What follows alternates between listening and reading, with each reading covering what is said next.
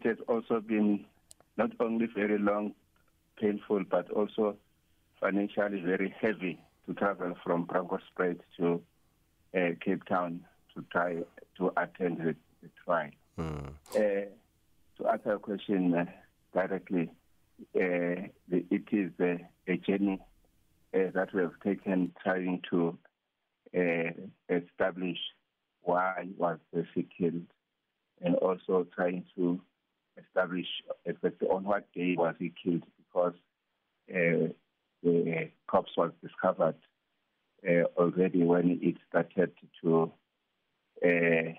after she had passed away for some days. Now, and the family also had taken a knockoff on it, and then especially my daughter Kwezi, who was very close to Sesi. It was not only a sibling, but it was a sister and friend to Kwezi. Now Kwezi is alone in the family. I can imagine it's very hard. But has your family been able to find out, perhaps, what happened on that fateful day? No, when we were called by the police to go and identify the body, we were taken to the flat, and we could see for ourselves that there has been some struggle in the flat, and we also realized that she might have tried to resist being strangled and raped.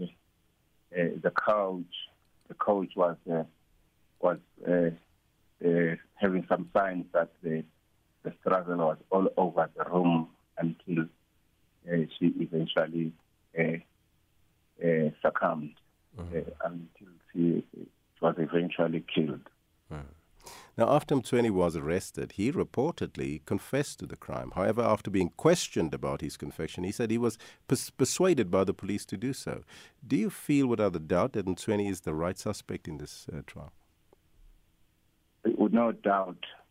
There is also, apart from the confession, writing on the Bible, on my daughter's Bible, Sesi's Bible, where he wrote, that is Abraham, he wrote and said, I have not come to kill someone that I love, but I've come to mend relationships. And then he then, thereafter, had made a confession. Let me just explain how the confession is made nowadays. It is not only reduced into writing, but it is video taped. It is video recorded. And then to ensure that it was freely and voluntarily. And at court, he said then the police said to him they are not going to take him to the holding cells, but they will keep him at the police station so that he will have easy access to the legal representative, to his lawyer and the like. And then he says upon that he uses the word influence. He was influenced to make the confession. Now, next week, Monday, is Judgment Day for Mthweni. What sentence as a family are you hoping for? We are hoping, because we're able to listen, the case is watertight, and we're not prejudging the case, but we are hoping that there will be a finding of guilty. He will be convicted, and then thereafter, we hope also during the same week that there will be maybe he will call evidence for a mitigation from the side of the defense. And as a family, we are ready. We are ready to give oral evidence in aggravation to talk about the impact that losing Sesi had on the family. And then we have decided that my daughter, Noma Kwezi, is the one who is better placed because they grew up together. And when Makwezi was at the University of Western Cape at UWC, says he used to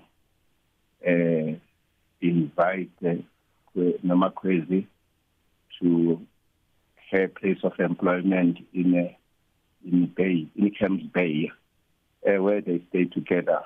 You know, they were just like twins. And then we also expect that when the court passes the sentence, it must be a sentence that will not only serve to be on Abraham 2020, but also to every perpetrator, because this gender-based violence and femicide is rife nowadays. And that the court should pass a sentence that will deter the perpetrators.